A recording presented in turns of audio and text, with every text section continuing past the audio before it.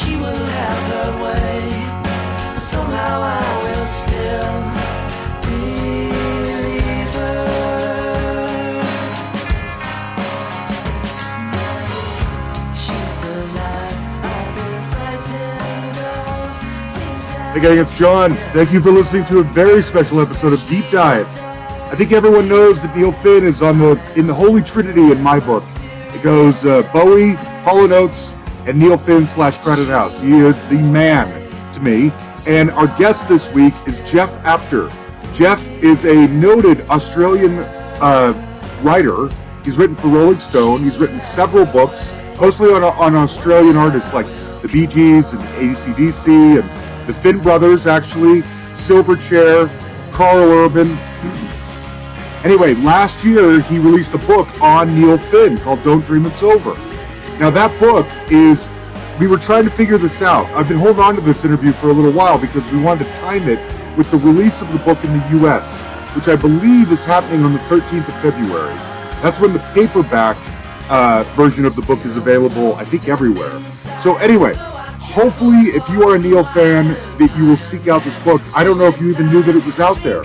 But anyway, it is essential reading for anybody who is a fan of Neil like I am. And I imagine a lot of you are too. That's why you are here and listen to the show. Jeff is so great, and this book is so much fun. Well, it's fun because it's about Neil, but it's so well researched, and it takes all of the information that some rumors you may have heard, or stories you may have heard out here, or opinions you may have had, or thoughts you may have had, and it puts them all down concisely into a book where it sets the record straight. I was so grateful to have this. Anyway, Jeff is a great guy, and I was really grateful that he talked to me, and I hope you enjoy this too. It goes Bowie, Hall & Oates, and Neil as like my holy trinity of music that I love. And so I talk about him with whoever will talk with me whenever they'll do it. So your book was like a blessing, manna from heaven, that finally there was someone had a collected work about the guy that I loved so much. So, let's start there. Yes, I did. I will say I didn't, most of it a lot of it I knew, being the diehard fan that I am. But it was so great to have it all in one spot, to have it organized, to hear from someone who obviously knows and loves them like I do. Having that piece was so crucial and so excellent in reading the book.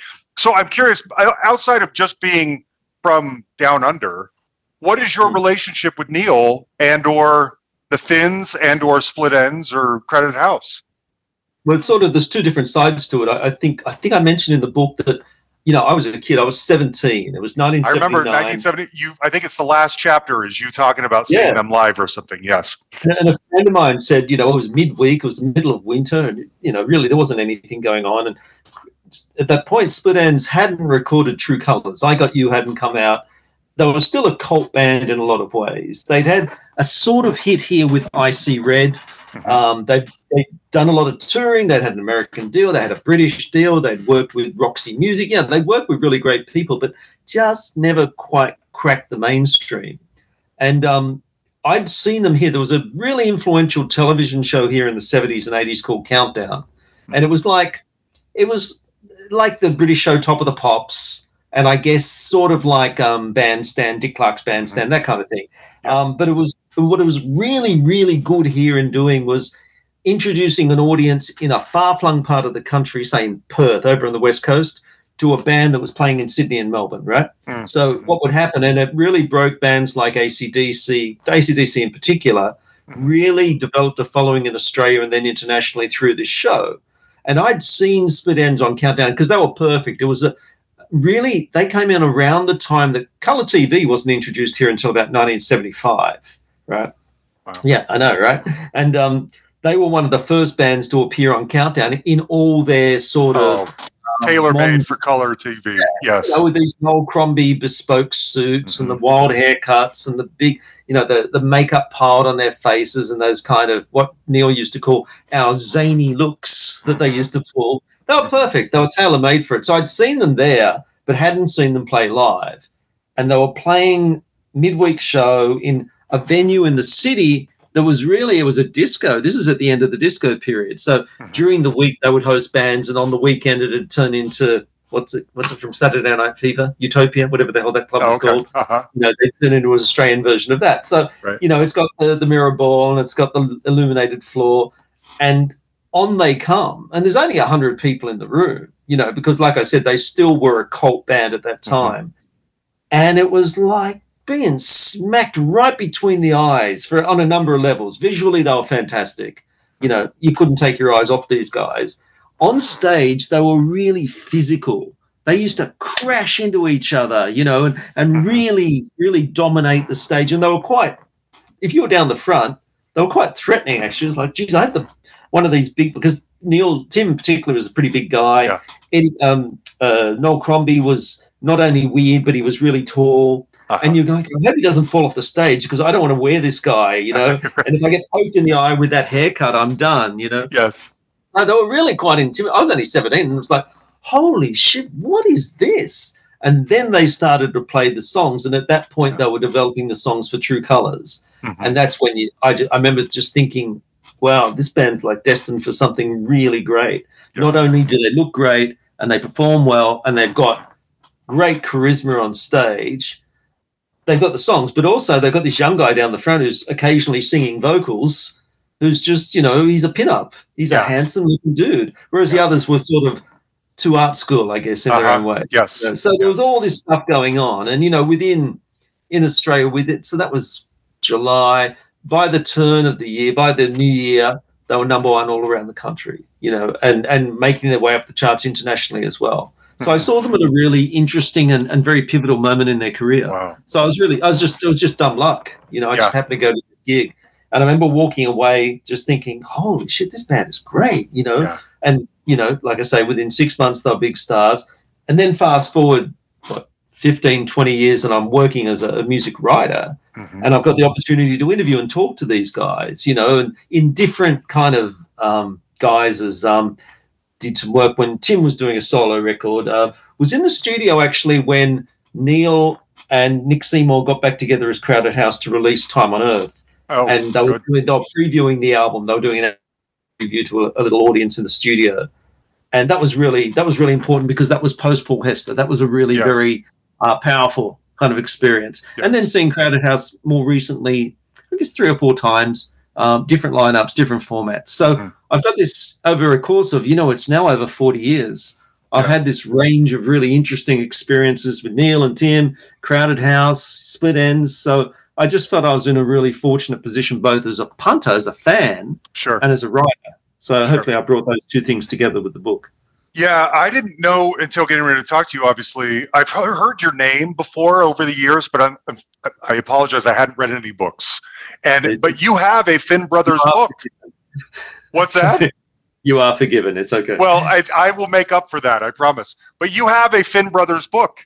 And so I wondered what you learned in putting together Neil's book that you may not have already known from writing the Finn Brothers book.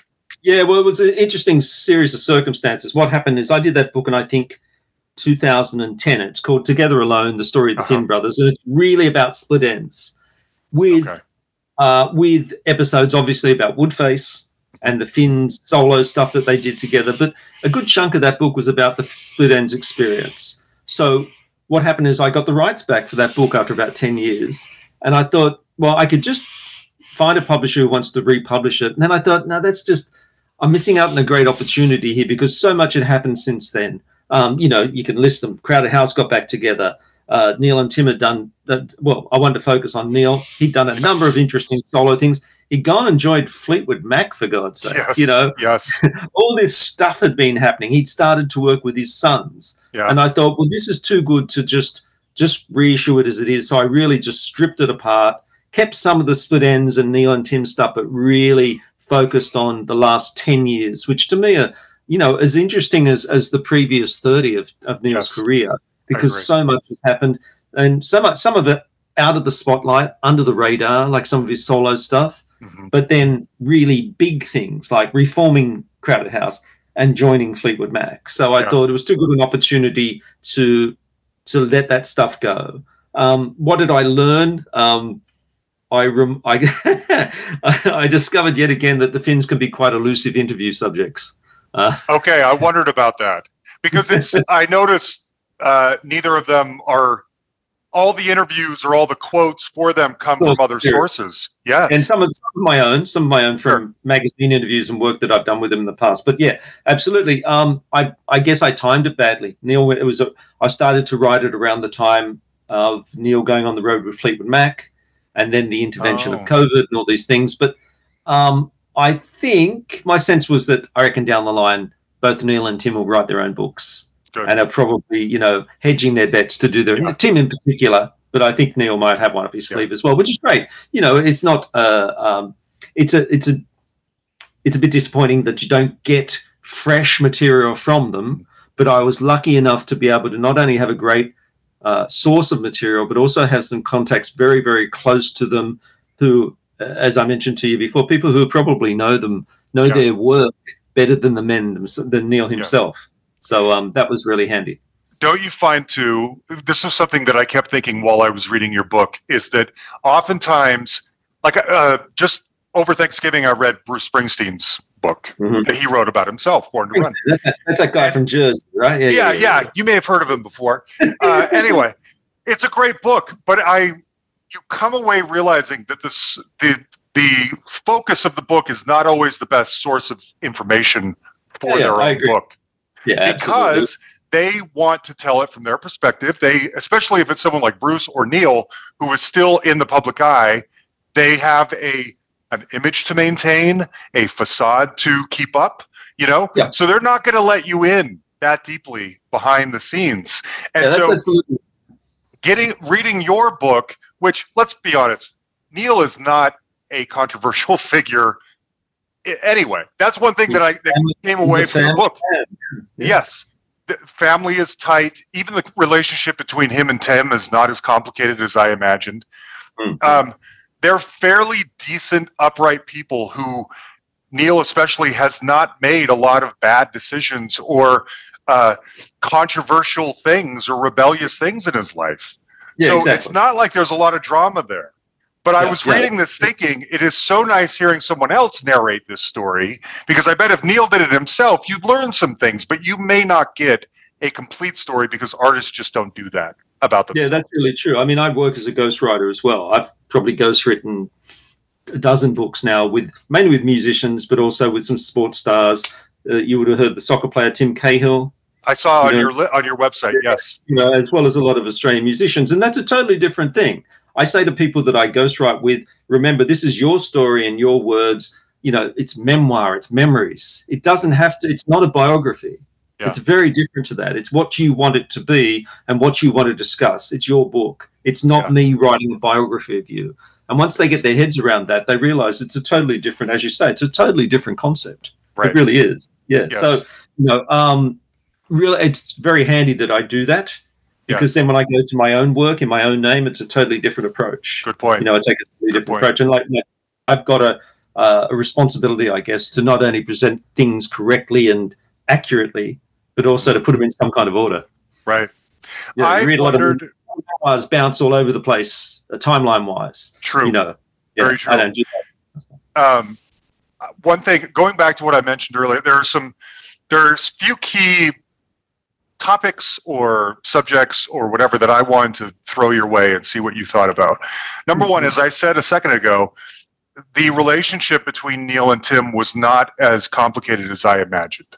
I think from an outsider's perspective, we always assume, and there is truth to this, that the younger brother supersedes the older brother, who invites them into the rock world to show business.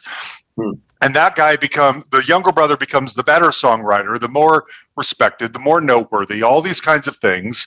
And the older brother is sitting there seething with jealousy about how unfair the world is to them. Don't you know that I made you? I gave you this platform. And there is probably some of that. But the two of them go in and out of each other's lives when they want to. I didn't get the impression that they go through periods of hating each other or infighting or silence or whatever. If Tim wants to work with Neil, he will. If Neil feels like working with Tim, he will. If they feel like collaborating, they will. If not, they are fine going off doing their own thing. That was a misconception that I sort of righted from your book. What do you think about their relationship? I think what you said there is very fair. I think that whole kind of sibling rivalry stuff is the stuff that I would have manufactured when I was at Rolling Stone. Sure. And we do that very well. Very good point. Yes, very good point. Yes. You need an angle. What's your angle? Sibling rivalry. It's almost, we used to say, it's almost Shakespearean, these two characters. And you're absolutely right. In some instances, there was some resentment, definitely. But also, once that simmered, for Tim in particular, it was like, fuck, my brother has done so well. Well done, you. And also, remember, I think people talk about Woodface and tend to remember that as, the brothers clashing on the stage. No, the best part of Woodface was the songs they wrote together for that record. Yes. Probably should have been a Finn Brothers record separately, but that's another discussion. But I think strip away all the sort of baggage of that, that beat up about the two brothers at each other's throats and so on. Look at the music that they made together and continue to make together, the performances that they do together. It's very rare that a Crowded House tour goes by when Tim doesn't come up on stage at least once. Yeah. Think about their big farewell show they did in 1996 at the Opera House here up in Sydney. Tim played a very big role in that. The great Finn Brothers records that they've done, Finn and Everyone Is Here, they're wonderful records, probably the culmination of their songwriting, their mutual songwriting. So, I think, look, it was a pretty good angle when I was in the magazine game. We used to like that angle. I used it a lot. I won't deny that. Sure. But the reality is that they get on fine. I'm sure. I don't think they sit at opposite ends of the table at Christmas lunch. No, I got that. They probably sit maybe across from each other. Right. Yeah, I got that exact feeling. And Tim found his thing later on too. Keep that in mind. In more recent years, particularly here, he started to work in the theatre as writing music for the theatre, and he's done really, really well. It's interesting you mentioned this, Jeff, because when I had Tim on here last year, I had always been so deeply Team Neil that Tim's solo work never quite hit me the same way, And in getting ready to talk to him, I thought I better catch up. I better get deep back into the stuff that I didn't know as well. This feels weird to say, I am so much more impressed with what Tim has put out the last 20 years or so than I am what Neil has put out the last 20 years or so. Yeah. I mean, he certainly follows his instincts. I mean, the record he did that was called A-L-T, with Liam from Hothouse Flowers and what's his White. That's a great record. And it's three drunken blokes singing in a pub somewhere, but it's fantastic, And I think he's done another record, but only with one member of the band just recently, last year it was the Forensics album with Eddie that was so good, and Phil Manzanera, who was also on here last year, has taught Neil how to play guitar. Yes, and I love Phil, and Phil works closely with Tim, and I haven't listened to it since it came out because I was kind of underwhelmed, but like the End of Silence, the album Neil made that didn't really grab me. The last Crowded House album I thought was just kind of okay, but I've been more into what Tim's done the last few years, which maybe this is not the venue I should be admitting that, but it's just true. No, I mean, like I say, I think that, yes, there were, like going back to your question, yes, there were moments when Tim was probably feeling, why him, not me? But in more recent times, he's probably hit more of a purple patch than Neil. I agree.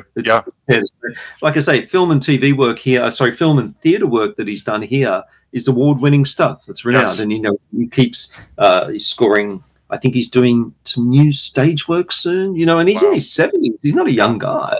No. And he's as prolific as ever. So, well done him. Yeah. He's fantastic. Funny guy. Curious. I think he's a curious character is the best way to describe it. That's a good way of putting it. There were a couple of things that I came away from your book still a little fuzzy on, and maybe that's on purpose. I don't know, but let's talk about them. Number one, first and foremost, one of the things, again, like Tim and Neil's relationship, that I understood so much better after your book. Another thing that I understood, I was always under the impression that Neil and Paul, when Paul left, were at odds. And that in some ways, the Here on Earth, or the Time on Earth album, was almost a cash-in a way. Like, Paul's not here anymore. The difficult one is out of the picture. We can make an album now, and we can dedicate it to him and his memory, but now we can kind of carry on. But I realized that wasn't the case. That Paul, I still don't quite understand what is at the heart of Paul's depression, the dark periods that you talked about in the book, other than maybe just like bipolar or manic depression or something biological. Does that make sense? Yeah, absolutely. I mean, I'm not my wife's a psychologist, but I'm not. And I think it would be fair to say that he was a guy that suffered some pretty serious mood swings. I mean, think about, there's a few things to consider. For people who don't know, when Paul Hester left the band, it was smack dab in the middle of an American tour overnight. It was like I think they got to Atlanta and he said, I can't do it anymore. And which I'm sure Neil would probably at first thought was a joke. It's like, come on, we've got 50 more dates. You know, we've got a record to promote. We're on the charts. We're playing lots of big shows. And he said, no, I just can't do it anymore. I think his partner was pregnant with their first child. He was sort of torn. Neil already had kids by that stage, and had found a way to juggle the band and his family life. But Paul was struggling with that, probably struggling with some psychological disorders. He smoked a lot of pot. This guy smoked a lot of grass. Pot is a constant theme through this whole book. Yeah.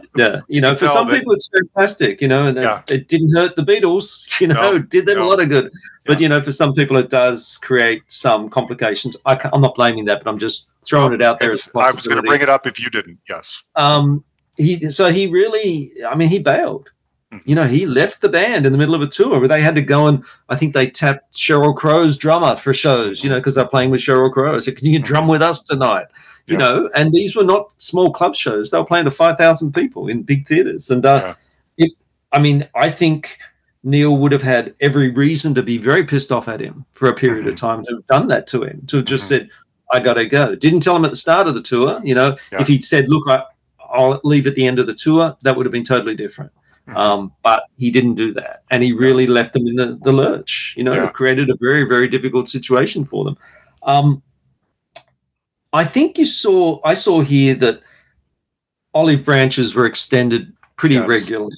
What happened with Hester is he became a TV show host here. He hosted a lot, the shows he had were like, have you seen Later with Jules, the UK show? I love that. He was hosting shows based on that kind of style. So he presented bands. I remember going to one week that he hosted where Coldplay were playing at the Opera House. And, you know, you go there to these shows to see Paul Hester because he was so damn funny and such a natural, you know. And there were a number of performances by Neil and Nick Seymour, you know, sort of surrogate crowded house moments in the period between Paul leaving the band and Paul committing suicide. So there was definitely some connection there. A bit, I'd say Neil had there's some lingering resentment about what had happened and how it had fallen apart. And for Nick Seymour, you know, when Neil finally pulled the pin, his big resentment was that he felt that the band still had that next big record. There's a line in the book where he rings up Neil and said, I just heard OK Computer. That could have been us. I will never forget that quote. That was amazing. Yes. Yeah. And he was, you know, he was someone who had his plans for the band were as grand as Neil's. Yes. Look, you know, I think they were really, really close, although I think that Paul was probably a little closer to Tim because they'd shared a house. You know, remember, Paul was in Split Enz for about 5 minutes. The version 27 of Split Enz, the final one, was Paul Hester on drums. Yeah. And he grew very close to Tim. They shared a house in Melbourne. They're roommates. I remember I wrote down in my notes, how would it be? I would love to see like a reality show of the two of them as roommates. You know what I mean? Hess and Tim's. Yes. I think it would have been pretty lively and probably a bit messy. Probably a bit messy. You're probably right. I'm seeing pizza boxes. Yeah. I bet. Yeah, But when I remember asking, when I went to and I remember this really clearly in my mind, going to a pre-release listening session for Time on Earth. It was in a studio in Sydney where they'd worked actually on the record. And it was Nick and Neil and just like half a dozen of us journalists. And I heard the song Silent House. And at the time, I didn't realize it was a co-write with Natalie Maines from the Dixie Chicks. Yeah. But I thought it was Tim writing. I thought it was Neil writing about Paul. Oh. And I said to him, I remember asking him at the listening party, that's the centerpiece of the album, isn't it? Mm-hmm. And he agreed with me. But we didn't really, at that time, I didn't have the credits and didn't know that it was actually Natalie Maine writing about her grandmother. So it sort of fit. And when you see them play it live, I think he's certainly taken it to mean something else, maybe in Neil's mind. Okay. And I think it's definitely a comment. And there's a number of songs on that record that are observations about loss. Yes. And it wouldn't take, a degree in psychiatry to understand what Neil's getting at with his lyrics there. Yeah, I agree. He felt the loss deeply. I think, did he milk it? I think he did. I think he did Paul's legacy a huge service. I think he did too. Subsequently, he'd play shows. Every Crowded House show, Paul gets a mention. Yes. There's always mention of, that Crowded House is to some degree part of Paul Hester, the role he played. So it is. He was Hester the Jester. Yes, he was. There's a really telling comment in the book. So after Crowded House, Paul went back to Melbourne. He bought a cafe. He was running a cafe, but he was also playing pubs. Melbourne, to anybody who doesn't know, is the live music capital of Australia. Oh, really? Because it's a little more affordable than Sydney. It's got a lot of great venues. It's got a really good music community. It's a lot like New York, I guess, in a lot of ways. Probably. So he went back there, formed a band called The Largest Living Things, and he was suddenly a band leader. And there's a comment, he goes, my God, he said, I had no idea the shit that Neil used to have to put up with from Nick and I. We were always late. We were always sleeping in. We were always missing appointments. Now I'm the guy ringing everybody in the band saying, you've got to be here at 12 o'clock, sound checks at 4. He said, I had no idea. If I had any idea what Neil had to bear in Crowded House, I would never have done that, I remember that exact part. And that hit me hard when I read that part in there. That was big. Yeah, I remember a while ago watching a clip on YouTube of Paul on a television show. I think they were cooking, and I think it was an Australian show, and he was clearly upset and out of it and angry. And Neil and Nick are making something in the kitchen, and Paul's sitting off to the side, just like, I hate it here, and I hate these guys, and I don't want to do this anymore. He's during his time in Crowded House. Yeah, this was right. He left shortly after this. And I remember watching that clip on YouTube years ago and just thinking, man, this guy has checked out. But when you tell the story about them, that first performance after he commits suicide, when Neil is singing, closing the show with Better Be Home Soon, and he can't finish it because he's emotional. I'm getting goosebumps too. Yeah, he's emotional. The whole crowd is emotional.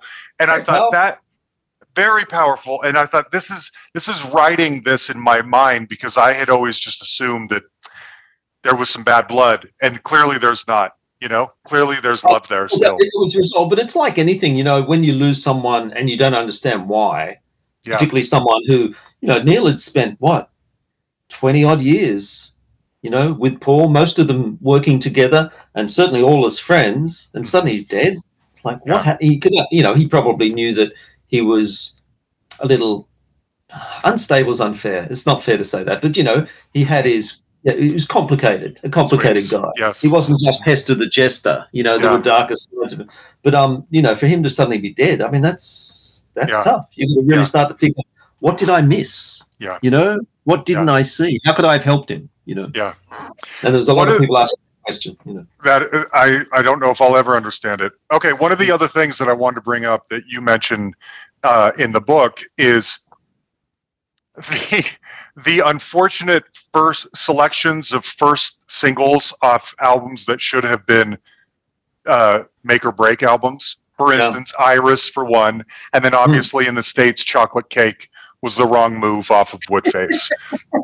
Yeah, where did that come from? I blame the record company. Okay, so do you? Because that's another thing that I have always misunderstood is that No way the record company would have chose chocolate cake. No way. no, there's no way. Yes. So here's Woodface that should have been huge, and all you have to do is put "It's Only Natural" or "Weather with You" or whatever. She Goes On as the first single to kind of warm everybody right back up again. But you make it Chocolate Cake, which is a great song, but it's not the thing you want to break back in America with. And they biting blew the hand it. that almost fed you. Yes, they blew it. And if you're already a fan, it's not that big of a deal. But if you're a band that's hoping to kind of be re-emerge and be beloved, back on the charts. Yes, it's the wrong move. It's bizarre, wasn't it? Yeah, I think they dug in. I reckon they just insisted on it. It was probably one of those things. Look, they made a lot of mistakes with that record. As Neil later said, what I should have done is had Tim feature on these songs rather than bring him into the band and make him an element, the number 4 member of what was always a trio. Let's face it, Crowded House was always this, that weird kind of dynamic that three pieces have, like bands like the Police and so on. They just got ZZ Top.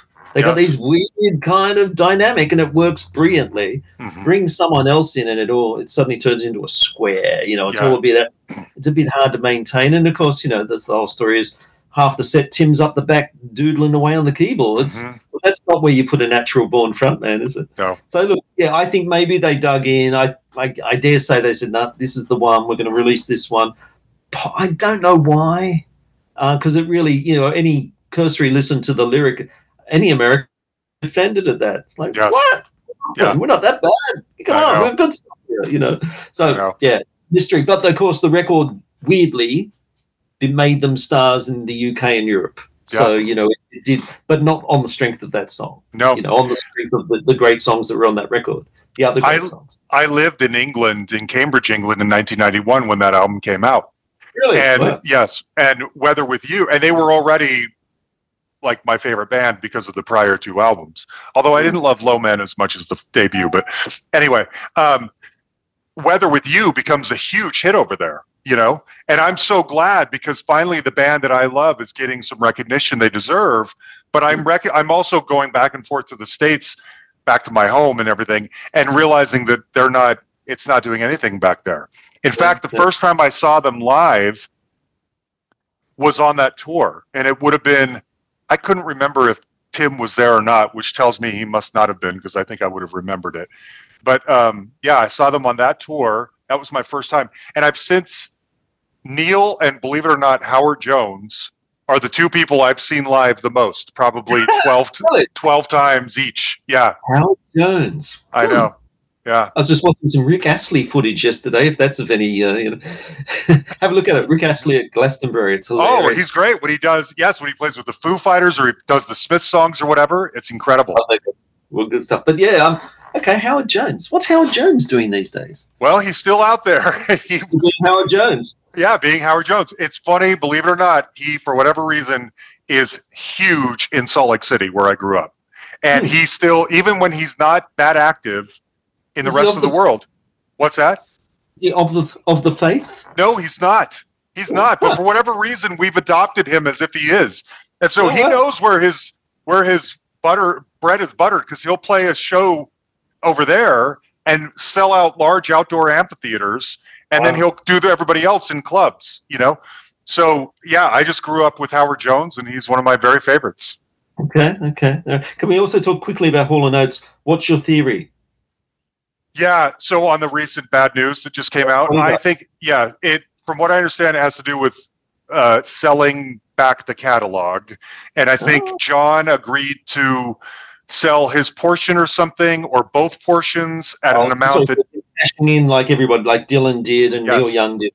That's my understanding, is that it's that kind of thing again. And Daryl... I've had John on the show, and he's just about the nicest man in the world. And Daryl is just about the prickliest man in the world. Really interesting you say that, because I know a friend of mine was the tour publicist when they came out here.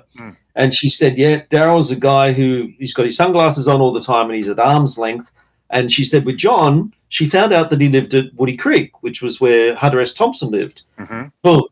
She said every night of the tour, he'd tell me another Hunter S. Thompson story, and he's just the nicest guy. So, yeah, there's definitely a weird dynamic between the two. I've heard for years that they hate each other. What's that? How's it going to end? I think they're probably done. I mean, they have, from my understanding, kind of hated each other for a long time and just been in a business agreement. And they'll just do their own thing solo, But we'll sell the catalog. Yeah, they'll sell the catalog. Daryl, deservedly so, should make about 75% of whatever it is it sells for. Yeah, he needs the money. Have you seen Live at Daryl's house? Oh yeah. Jesus. Yeah. No, I know. But he's got plenty of money. He can go out there and tour with Todd Rundgren, which is what he does. And it's smaller venues, but who cares? You've already played the big stuff. And John can do the same. And unfortunately, his crowd is much smaller, a couple hundred, at a little theater or club. Yeah. But he'll make a lot of money still because he co-wrote She's Gone and Out of Time and stuff like that, Okay. I knew it was... I thought it was business, but I didn't know which part of the business it was. Okay. That's my hunch. That's what I think. And I've only heard a little bits because it's all really under wraps, but that's my feeling about what's going on. It's gotten pretty ugly, though, isn't it? Yes. Well, it's order and all kinds of crazy legalese. Yes, I know. Restraining. I know. My feeling is that it's existing drama and tension and anger in it that's been there for years, just bubbling to the surface where people are hearing more about it now. Oh my God! It's John and Paul. It is. It's John and Paul. But it's not Neil and Tim, as we've discussed. No, it's not Neil and Tim. Okay. So speaking of fighting and Neil and Tim, they have a big fight at one point. That's a turning point for both of them. But I don't think you say in the book what they were fighting over. What was the cause of the fight? Do you know?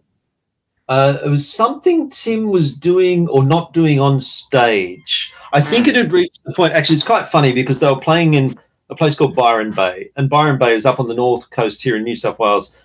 It would be playing there in the 90s would be like playing on the Haight in San Francisco in the 60s. It's like the hippie capital of the world. It's a lot about, if you want to get your chakra realigned and have your aura read, that's the place. And but they got into a punch up, which I think is quite funny. A punch has never been thrown in anger in Byron Bay, for God's sake. And what had happened, my understanding was, I think it was the point where Neil realized probably I've made a big mistake by bringing Tim into the band, and Tim had probably realized I'd made a big mistake by joining the band, because as I said earlier, he really wasn't fully utilized on stage, and he bought into a very tight-knit dynamic, that had existed across those first, how long's the band been together now? Probably 7 or 8 years by that point, right? It's 91? 91 with Woodface. 91, probably, 84, 85 to 91, Not to mention the split ends years, yes. Yeah, exactly. They've been doing this thing for a long time, and a dynamic had formed, a really close, very tight thing. And you know what it's like. It's sort of, you couldn't explain it to anybody outside of the band, and suddenly Tim's in there, and Tim's this natural-born frontman who really should be center stage all the time. Yes. But he's not, because he didn't write or perform on half of the songs. So anyway, I think they both came to the realization they'd made a big mistake. Tim did something, from my understanding, might have made a comment on stage. Backstage, Neil took what Tim described, I think, as a pathetic, lunge at me or something like that. It wasn't even a punch. And Neil went and locked himself in the tour van out in the car park. And this hippie woman came up to the window and she's going, Neil, she could see he was upset. Neil, it's okay. I can help you. I can heal you. And I think, what's your rating on this show? You can say whatever you want. I think I know what's coming. Neil's response, well, the polite way was no thank you, but I think he really just said, fuck off, hippie. And that's exactly what I was hoping you would say. And it dragged on. They kept going for, I'm not sure, I'd have to look at the timeline, but they kept going for a while. There were more shows to play. But eventually, I think they got to Glasgow, they got to Scotland, and that's where it really fell apart. But Neil also had a sort of, half-assed rumble with Paul Hester at a gig in Milan. And the story is Hester was doing something with his drums on stage very loudly while Neil was trying to talk, and they clashed. And then after the gig, there was a bit of push and shove, and they sort of fell down the steps, but fell directly into the path of a bunch of fans who were waiting to get autographs after the show. So it's like, Neil, Paul, what's going on? They're wrestling and rolling around the ground. Probably thought it was part of the act, but in reality it was, getting pretty ugly. So, it wasn't all peace and love, but you certainly wouldn't. None of these guys have got a WWE career. No. That's what you come away with. At their core, they're all just decent guys, and punch-ups like that are out of character for everybody. Speaking of things being out of character, Neil firing Nick kind of out of nowhere. I started to wonder if around Woodface, if Neil is becoming a little bit of a dick. He can't find his way or something. I don't know what it is. There's no doubt about it. Someone else said that after reading the book. They said, you didn't say it, but he can be a bit of a dick at times, couldn't he? It's like, I think what happened was he'd been in a band forever, so they're going into making what became Woodface. So since 77, it's almost 15 years, Split Enz and Crowded House, all he's ever known as an adult is being part of a band. Yeah. And, not only is he part of a band now, but he's having to write the songs, have the songs rejected, try to rack his brain to work out how he's going to please the American record company, all this stuff. And he just looked for a target. And it was the worst possible one, because Nick was as much Crowded House as Neil ever was. I always said Nick was to Crowded House what I've had a brain fade. What Noel Crombie was to Split Enz. Yes. It was much more than a guy on stage. He designed the outfits. He was the visuals guy. Mm-hmm. He was a conceptualizing kind of guy. And he really created the aesthetic that was really important early on for Crowded House, as Noel Crombie did with Split Enz. So you don't throw him out of the band. Yeah. He designed your stage sets. He designed your album covers. He plays bass beautifully. He's a great harmonizer. He does all these things. But I just think he was lashing out. Who am I going to lash out now? I've already had a fight with Paul. Because I think it was Nick who came up to him, this lasted maybe a few weeks, and said, this is ridiculous. Why are you firing me? And I think Neil had a moment of clarity and went, you're right. I wonder how much of that you touch on. Yeah, you touch on in the book how when success finally finds Neil, the impact of the Catholic guilt that he feels, that I think a lot of us, when we grow up religious, feel some of that. And I wondered if that was a factor in some of this. That, I don't know, when you grow up religious, you almost fear too much happiness or too much contentment or success, because it doesn't feel true or real or right. You're expecting the big, heavy clangor on the other side, aren't you? Yeah, God's not, he's going to do me in. Those got to be yin and yang. That's right. I'm going to sort you out. You've had a good time now. It's going to stop. Yeah. Yes. Absolutely. They were brought up quite devout. They used to go on holidays with, these two Catholic brothers, these priests. They used to go on spend holidays with them. So they were certainly a devout family. And a lot of that, Neil talks about it a lot. Catholic guilt kind of seeps into his DNA. Absolutely. I think, and also he, as I said, he probably he had and probably still does to a certain degree, shoulders a lot of responsibility for things that happen to other people. That's part of being, I guess, a reasonable human being, isn't it? Yes. And he's someone who employs people. Geez, imagine now he employs his sons. How weird is that? Well, it's interesting you mentioned that too, Jeff, because one of the things, and I can't remember if it was in the book or I thought of it myself, because he hit stardom with I Got You so early. He's like 21 or whatever. And meets Sharon and marries Sharon shortly after that. And they've been together all this time. And she tours with them. And they put out Pajama Club albums. And Elroy and Liam are in the band. He never really had his rock star moment of groupies and drugs and, rebellion or whatever. He followed the Catholic path or whatever from the get-go and has never veered from it that deep, that far. Not that we know of. We don't think he's had like affairs or whatever, but it's really interesting, I think. But what he's done Well, that's certainly, you're absolutely right. What he's done right now with the band by bringing his sons in, and Sharon's also involved, on the fringes of the band. It's a family affair now. Yeah. He's found the perfect way as an empty nester, because he's now, his kids have left home and found, forged their own way. And I think Liam was living in LA, so there's quite a gulf between them. How do I keep my family together? I invite them into the band, and but they're competent. They're really competent musicians. Absolutely, they belong there. Not a token gesture. There was a lot of conjecture at the time. It's like, oh, come on, he's turning it into the Partridge Family. What the hell's he doing? But the reality was, he brought them in because they were family, but B, they were really, really good players. Yes. Really good players. And I think, if I remember correctly, Liam had toured with Crowded House before joining the band. I think he'd been, or was it Elroy? One of them had been an occasional member of the band anyway. And, Liam, of course, has put out solo records and done really well. Betcha Duper was a really successful band.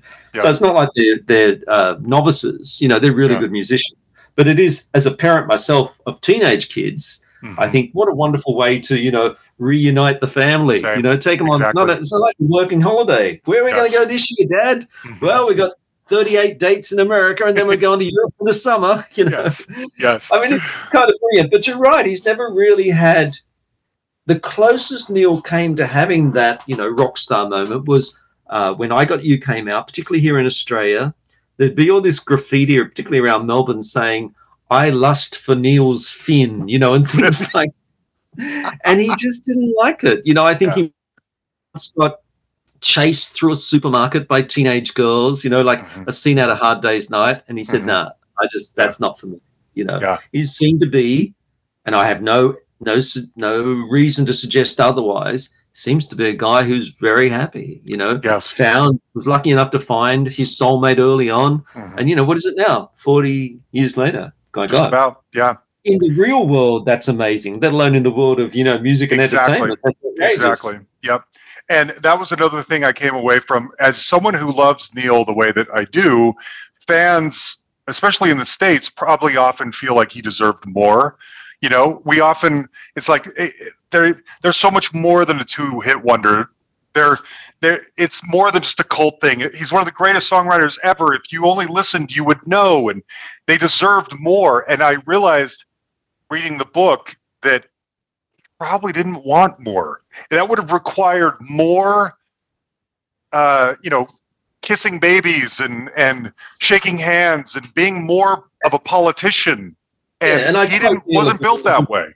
He talked about that a bit when Don't Dream It's Over, I think, got to number 2, in the States. He said there was a bit of that. It was like that really awkward cocktail party scene from Hard Day's Night, where you brought in to meet these, councillors and congressmen and God knows what. That's not him. That is, my understanding, when Neil goes on the road, what he wants to do is go for a swim during the day, sound check in the afternoon, probably, go back for a meal and a movie, and then play the gig. That's what he wants to do. He does not want to shake hands. He does not want to kiss babies on the forehead. He has no issue with that, but it's not his thing. And I think he got to understand very young, when he was 20, what was required to become, a superstar. And he took the other path. It's a bit like Neil Young, isn't it, in some ways? Neil Young could have stuck with those 3 other codgers, and become a super duper star, of a very mainstream sort of environment. And instead what's that quote he had? They were heading for the middle of the road and I decided to drive into the ditch. He says, there's something about it looked more interesting over there, and it proved to be true. It's true. And I think, Neil is a very good example of someone who's found a way to balance a commercial element of his career. In Australia and New Zealand and Europe, they're still big stars. Crowded House is still, they'll play. I saw them here recently where I am, and it was a 10,000 seat venue. And packed. Really? Oh, yeah. They play big rooms here. They play the biggest venues here, big festivals. They'll go to Europe and do the summer festivals. So, and I think in the States, they're probably still playing small theaters. They're still playing. But I think what you said is right. I think that's if you said to a 20-year-old Neil, what are you doing at 65? And you said, and you describe what he is doing, you probably go, yeah, that's good. That's what I want. Yeah. It's true. One other thing I meant to mention earlier, I was surprised. So Youth, the producer, has been on here. And all right. What's he like? Yes, he's a trip. Number Yeah. one, kind of like you, only worse. There was a cat walking over his keyboard and around the computer the whole time. And he had it was like a tin of Altoids of mints that he just spliff after spliff after spliff the entire time. You know, he never stops. And, but I love so much of the music that he's made, including Together Alone. That's my second favorite Credit House album. Amazing And record. I didn't realize how unfavorably Neil views either the album or working with Youth. I thought that was a really wonderful match, and I guess Neil doesn't feel that way. A lot of that came from the Fang Radio stuff that he's done more recently. I listened to those things, yeah. In fact, really, not to change the subject, but the first Crowded House album is my favorite album of all time, and he almost says that he would have done that one differently. And I just thought, what? It feels like you just want to do everything different, and and I don't love a lot of the music you make now. So if you'd rather make those albums to sound like what the music you make now is, that's really boring, because Intriguer was really boring. Anyway, continue. I think it's just a sort of don't get me wrong. In no way am I comparing what I do to someone like him, but I know my earlier books, I'll pull them apart. I've had the opportunity to do so. Even books that people go, I really like that book. It's like, are you kidding? That's crap. I know what is. I know that mindset. You really do want to make everything, I don't know, into the vision that you have of your work now. It's sort of like that. I remember as a writer, I used to be so complicated. I thought the idea was to use big words and to write really clever sentences and describe things in really flowery prose. And I just thought, that's nonsense. As a writer, a real writer, short and sweet, man.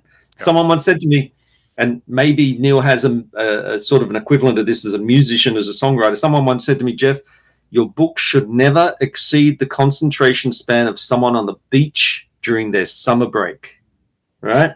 Well said. And I thought, solid advice. Yes. Keep it short, keep it sharp, Yes. And maybe Neil has an equivalent of that as a songwriter. Maybe. But if someone had said that to me 20 years ago, I would have said, that's outrageous. How dare you think my work is so trivial? But, you live and learn, right? That's true. But, I think it's very hard not to want to fiddle with your earlier stuff. Yes. I mean, I can see that. I know. You can't leave it alone, man. Leave it alone. What? They all do it. What doing? So, They all do it drives me nuts. But going back to Youth, I think he calls him a chancer. A chancer is someone who just a bit of an opportunist. Yeah. And there's no doubt at all. I hate to say it, but I see a little bit of that in Rick Rubin. Yeah. Okay. Yes. Terrific. But he doesn't. I don't quite work out. I can't get my head around what he actually does. Well, he calls himself a reducer, not a producer. And I think that's a perfect way of saying it. Yes. Yeah, he just seems to work with amazing people. Tom Petty, Paul McCartney, all these amazing artists, Beastie Boys, these great people. But I'm never quite sure whether he had any serious impact on their work. He'll be the first to tell you he doesn't know how to turn the knobs. He doesn't know what they're for. It's almost more like he's a taste gatekeeper. Like he lets them do what they want to do, and then he says, do you like that? Because I liked it, or I didn't like it, and here's why. And then they change. He's a reducer, not a producer. That's what I always think about. I was watching that Tom Petty documentary last night. What's it called? Yes, Running Down a Dream. Yeah. And Reuben obviously is a big part of that because it's about wildflowers. And it just made me think about Youth, to be honest, because I knew I was talking to you, and I wonder whether there's similar characters. Hippies, I don't think Reuben is, but he certainly looks like an old stoner, and who probably at a point were very hot and everybody wanted to work with them. And they certainly found themselves working with some people. But there's moments in the book and there's moments in that story of Making Together Alone where Youth would be asleep, they'd be doing a take, wake up, what the hell are you doing, So, who knows? Yeah, Neil, you're right. In short, Neil hasn't spoken very favorably of him. No. It's too bad. I love it. Yeah. You detail in the book this hilarious story. He leaves Split Enz. He drives away. He gets in a car wreck, and all the guys who he just left start passing him on the street, right? Yeah. Well, I think we need to set it up. So what's happened? Tim's left the band. Tim's had a huge solo record here. Escapade is still one of the highest selling records in this country. Crazy. Monstrous surprise hit. Absolute out of nowhere kind of hit. He's fallen in love with Greta Scacchi. The world has just opened up to him. It's like, after all these years of toil with Split Ends, Tim's off. He said, I'm out of the band. Neil, his advice to Neil was, it's probably you're better off starting your own band. He's told it. But they have commitments. They've got to make another album for Mushroom, who was their label here. They want to do another tour just to say goodbye. But there's a point where Neil has finally come to accept that he too has got to pull the pin. Invites all the band members. They all come to a meeting, and Neil breaks what is the inevitable news to them all. Okay, fine. And they all drive away. And Neil, he has a wreck. Mm-hmm. And he's, dazed and a bit bewildered, standing by the side of the road. And one by one, all the other members of the band drive, not knowing he was there, of course, just drive past him. Oh, there's Noel.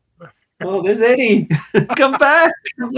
And there's something incredibly symbolic about the whole. Yes.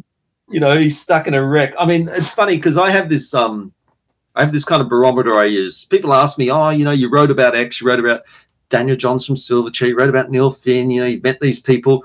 What are they like as humans? And I always said the barometer of someone I really admire is the person, if I was with a flat tire by the side of the road, they pull over and help. Whereas a lot of the people I've met, they might beep their horn and wave. Mm-hmm.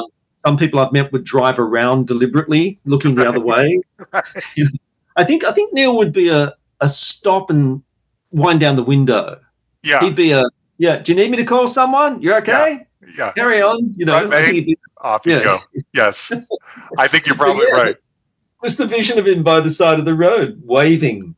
And I think he tells the police, "There go all my friends." My friends. That's so funny. It's a bittersweet, right? Yes. It's funny, I was thinking about. I was at the Opera House at a show just a couple of nights ago, at the spot where Crowded House played their big farewell show in 1996. I saw the War on Drugs and Spoon, best doubleheader I've seen for years.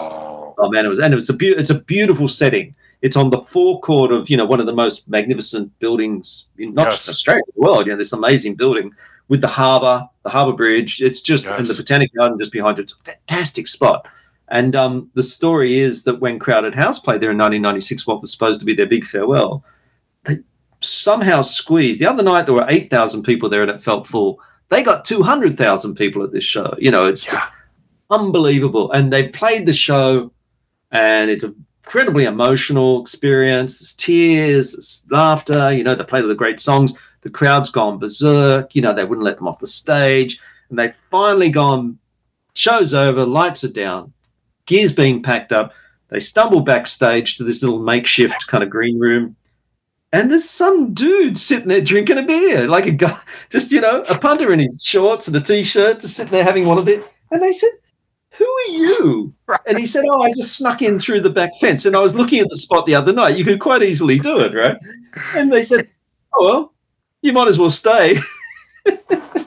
I wanted to find that guy. I want to track him down because he was like the luckiest man on earth. Yes, that story blew me away. I had that in my notes. 200,000 who just happened to stumble into the backstage area.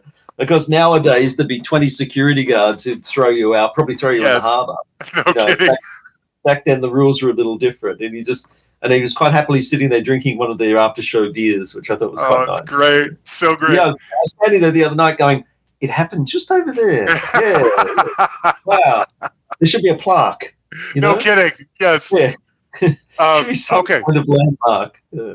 Sorry, so my notes are on my phone. In all seriousness, that's a very iconic moment in Australian entertainment, Australian live music. That show, that amazing. Farewell to the World show is still regarded as probably the biggest show, one of the biggest, certainly in the last 20 or 30 years ever staged here. And, one of those shows that if everybody who said they went to it, there was actually went, there was about 1 million people there, it was that kind of thing. See, we just don't get a feel for that kind of scale over here because of how different, the crowds would be. Do you have a favorite Neil Finn composition? That's an excellent question. I like She Will Have Her Way a lot. It's one of the songs that sticks with me. Mm-hmm. I don't know. It's one of those day-to-day kind of things. Yeah. There's a song I've been listening to a lot lately called, was it Where's My Room? Which I think on the record he did with Liam? Was it on the Light Sleeper record, I think? Yes, I believe so. Yes. And it's about the madness of, being on the road staying in a series of lookalike hotels. And, I've had a little bit of that as a kind of roving journalist back in the 90s. And I can understand how alienating and weird that experience is. It's like being sucked into a cocoon, man. You just, where am I? What city? Hello, Right. Cleveland. Right. That's not, I mean, I think it's one of those things that could change from day to day. Yeah. But, I love the song Together. Like Distant Sun is just, Yes. I think I always thought I'd like to do a podcast called The Songs I Wish I Wrote. And that would be one of them. Everybody else has a podcast. You should do one too. But be great at it. I think that would be on the list of songs. Yeah. That, and probably Don't Dream It's Over. Obviously, they're pretty obvious choices, but just perfect bits of songcraft. Sure. Yeah. And the composition of Don't Dream It's Over is always, which I go into in great detail in the book, about the inspiration of Whiter Shade of Pale, which I thought was really interesting. Which I did not know until reading that. That was interesting. Something I learned recently. So the session guitarist Tim Pierce has been on this show, and he played on that first album. And in fact, I think he's the one who plays that riff, that opening riff. Yeah, the Kiwi strum, they call it. Yeah. Is that what it is? So I have to admit, that's always kind of ruined it for me. I like to think that Neil played that riff, but it's actually a session guy named Tim Pierce. Well, I had no idea. No, that's really interesting. They call it the Kiwi strum because in New Zealand, particularly in the Maori community, which are the indigenous people there, they're really musical. Like they're amazingly musical people. They could just sing the phone book and you go, oh my God, that's fantastic. Yes. But campsite, fire, camping, that kind of stuff is their thing. And there would always be some dude with a guitar who could just come up and start strumming. And that kind of opening notes to Don't Dream It's Over, that's very much in that mold of what they call the Kiwi strum. It's just this lovely, leisurely, but very hooky, few notes, very simple, and it just drags you straight into the mood of the song. Yeah. But I was really surprised. I didn't know too much about the inspiration for that, just that really simple organ solo. I know, and it's Mitchell. Yes. Yeah, it's Whiter Shade of Pale. Yeah. I had no idea, but now that you say it, it makes perfect sense. And it made the song, yes, complete. It really did. Yes. Mitchell's another one. He and I share a birthday. Well, thank you for asking. My favorite composition of all of his is Message to My Girl. Oh, well, yeah. I love that. He played it on piano when I just saw them recently, on an upright piano. Brilliant. Crowd just went ape shit. It was fantastic. Yes. Yeah. Whenever I see him, that's usually what it is. Just him and a keyboard of some kind playing it. It's so lovely. But my favorite Crowded House songs, it usually goes When You Come at number 1 and Carry Carry at number 2. Oh, okay. Yeah. When You Come is a great live song too. And of course, there's funny stories about, his Liam not wanting to ask Neil what it was about until he was a little older. Yes. And it was about earthquakes. It's not about orgasms. It's like, so this is something I wanted to ask you about too, because it never occurred to me that was a sexual innuendo. And then I read an article years and years ago that listed the song for some. It may have been like Entertainment Weekly or Rolling Stone or something. I don't remember.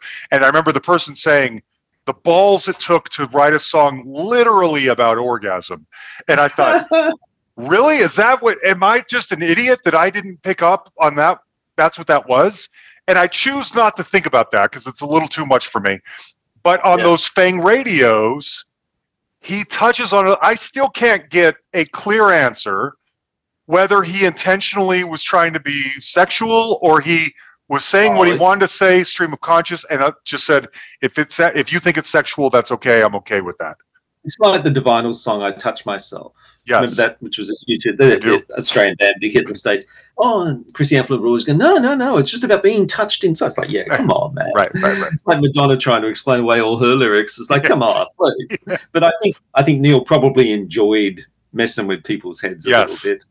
But he does present a very convincing explanation for that. And also for when Into Temptation came out here, everybody's going, there's trouble in paradise. What's happening with Neil and Sharon? And then there's this fantastic story about him being in a hotel, again on the road, stuck between the football team's room and the netball. I think they were netballers or softball team. And all night he would hear, knocking on the door and people going from one room to another. And here, all he's trying to do is get some sleep, stuck between these two, madly shagging rooms. Yes. And everybody here thought, "Oh, Neil, boy, that's quite an admission. What's going on? What's wrong? Is there trouble in Loveland?" And as we find out, it's nothing of the sort. So Yes. he would enjoy it. He would love, as a songwriter, he'd love messing with people's heads just a little bit. That's one of my favorite songwriters is Warren Zevon, and he messed with a lot of, actually, interesting. The War on Drugs did. What's this song? Sweetheart, play that Dead Man song. I played all night long the other night. Okay. And apparently the night before they did Accidentally Like a Martyr. So they got a real Zevon obsession. So he was another, someone who a lot tougher than Neil, obviously a lot harder than Neil, but they're both great wordsmiths. Yes. Both really, really good craftsmen, not in a pretentious way, but in a really playful and adventurous and kind of poetic way, I guess. Yeah. It's interesting that, so talking about this kind of, is it or isn't it sexual? I had never keyed into the fact that Temple of Low Men, this is some kind of a thing on Cunnilingus. Yeah, I didn't get that one when I first heard it. That's for sure. No. Again, I think, was it a funny angle to when they were promoting the album? Someone mentioned it, and they went, "Yeah, let's latch onto that." Because I don't know. It can be anything you want it to be. It can be anything you want it to be, and in that case, it was the most unlikely thing. Yes, because particularly with the first record, their videos and their outfits and their kind of the Three Amigos of pop thing they had going on, they were seen as almost squeaky clean. Yes. Suddenly it's always talking about sex. It's like, it's outrageous. You kind of, sex, are you mad? You can't promote a record on that basis. So, I kind of like it, and I reckon they would have loved it because suddenly, it's messing with the formula just a bit, messing with the image. Yeah, so, I'm sure Neil knew what he was writing when he wrote When You Come, no doubt about it. Yeah, and loved the reaction, but then had a very valid explanation for it. So maybe he's a wannabe weatherman. I don't know. Meteorology might have been his thing. I don't know. But it's listening to that broadcast and hearing Liam so awkwardly talk to him about the song is just beautiful. It's really, really fun. I need to go back and listen. I could do this for hours, Jeff. You're indulging me on just one of my greatest joys, and if I can return the favor by turning people on to your books, plural, all of them, then this benefits us both. I am so grateful for your time. Grateful for your time. Thank you, Jeff. No, a lot of fun. And like I say, I'll send you links for Neil's go-to guy. I would love it. He's not doing anything till June, as far as I know. I think they're going to Europe. Well, then he has no reason not to chat with me. Maybe after Christmas. Give him Christmas. Yes. Give him Christmas. I will. Because he's got to check in with Tim, make sure everything's okay. Of course. Yes. I promise. Imagine the gifts. Imagine their Christmas gifts. I'd think, where they live in Parnell in Auckland, very nice part of town. I wondered about that. You mentioned that in the book, and I was trying to envision what my local version of that might be. Well, I found out that his stint in Fleetwood Mac enabled him to buy a house in Los Feliz in LA. Mm-hmm. And I get the impression you need a few dollars in the bank to do that. And I think he did it purely from Fleetwood Mac earnings. So there's a few dollars in the bank. That's crazy. You know what my Facebook memory was on Sunday?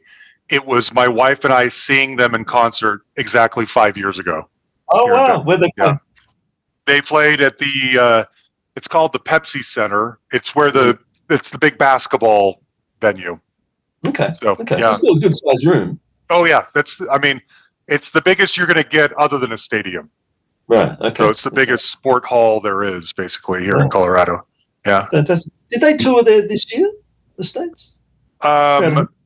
Yes. And in fact, I wasn't able to go because that show was rescheduled because of COVID 2 or 3 different times. And so yes. And the night that they finally came, I can't remember what it was, but I think I had tickets to a different concert or I was out of town or whatever it was, I missed it. But as I said earlier, I see Neil every chance I get. Yeah. I grew up growing up in Salt Lake City. No bands really ever came through there. you know? Right. And then in 1991, we moved to England for a couple of years, and I get to see them there. And then I lived in the Bay Area for a while. In fact, he came through San Francisco and Wendy Melvoin was the guitarist, which I was always surprised why she was there. And you touch on it in the book. They just hit it off writing songs and stuff. Yeah, he's worked with some interesting. Yes. Yeah, and I remember seeing her on Diamonds and Pearls tour as part of Prince's band. Yeah. Wow. Yeah, Yes. Yes. Fantastic. Love her. Yeah. Big crush on her. All those things. Loved it. And I'm afraid it's not going to be reciprocated. It's not gonna, I know. I came to terms with that years ago. Yes, it's not. That was a discovery as I wrote the book. I wasn't aware of that, and now I know. Now we know. You learn. That's exactly right. All right, there you have it, Jeff Apter. I love that. I might have to read more of his books and bring him back on here because he's just a fun hang no matter what. We're going to close it out with the Neil and Liam song that he mentioned in here. And again, check out the book. I hope I'm getting these dates right. We were a little fuzzy on it, but I believe on the 13th of February is going to be available everywhere. If nothing else, it'll be available. That's when the paperback version comes out back down under. So seek it out. You may, if you're a diehard fan like I am, you may already know this book exists. I don't know, but anyway, look for it either way. It's great. Huge thanks, obviously, to Yan to put this thing together, Yan the man. And we have a lot of other bonus stuff in the can already. We've got 2 other deep dives, 1 other book club, and we still have to record our recap of 2023. So anyway, be on the lookout for more bonus material coming. All right? Thanks, everybody. We love you.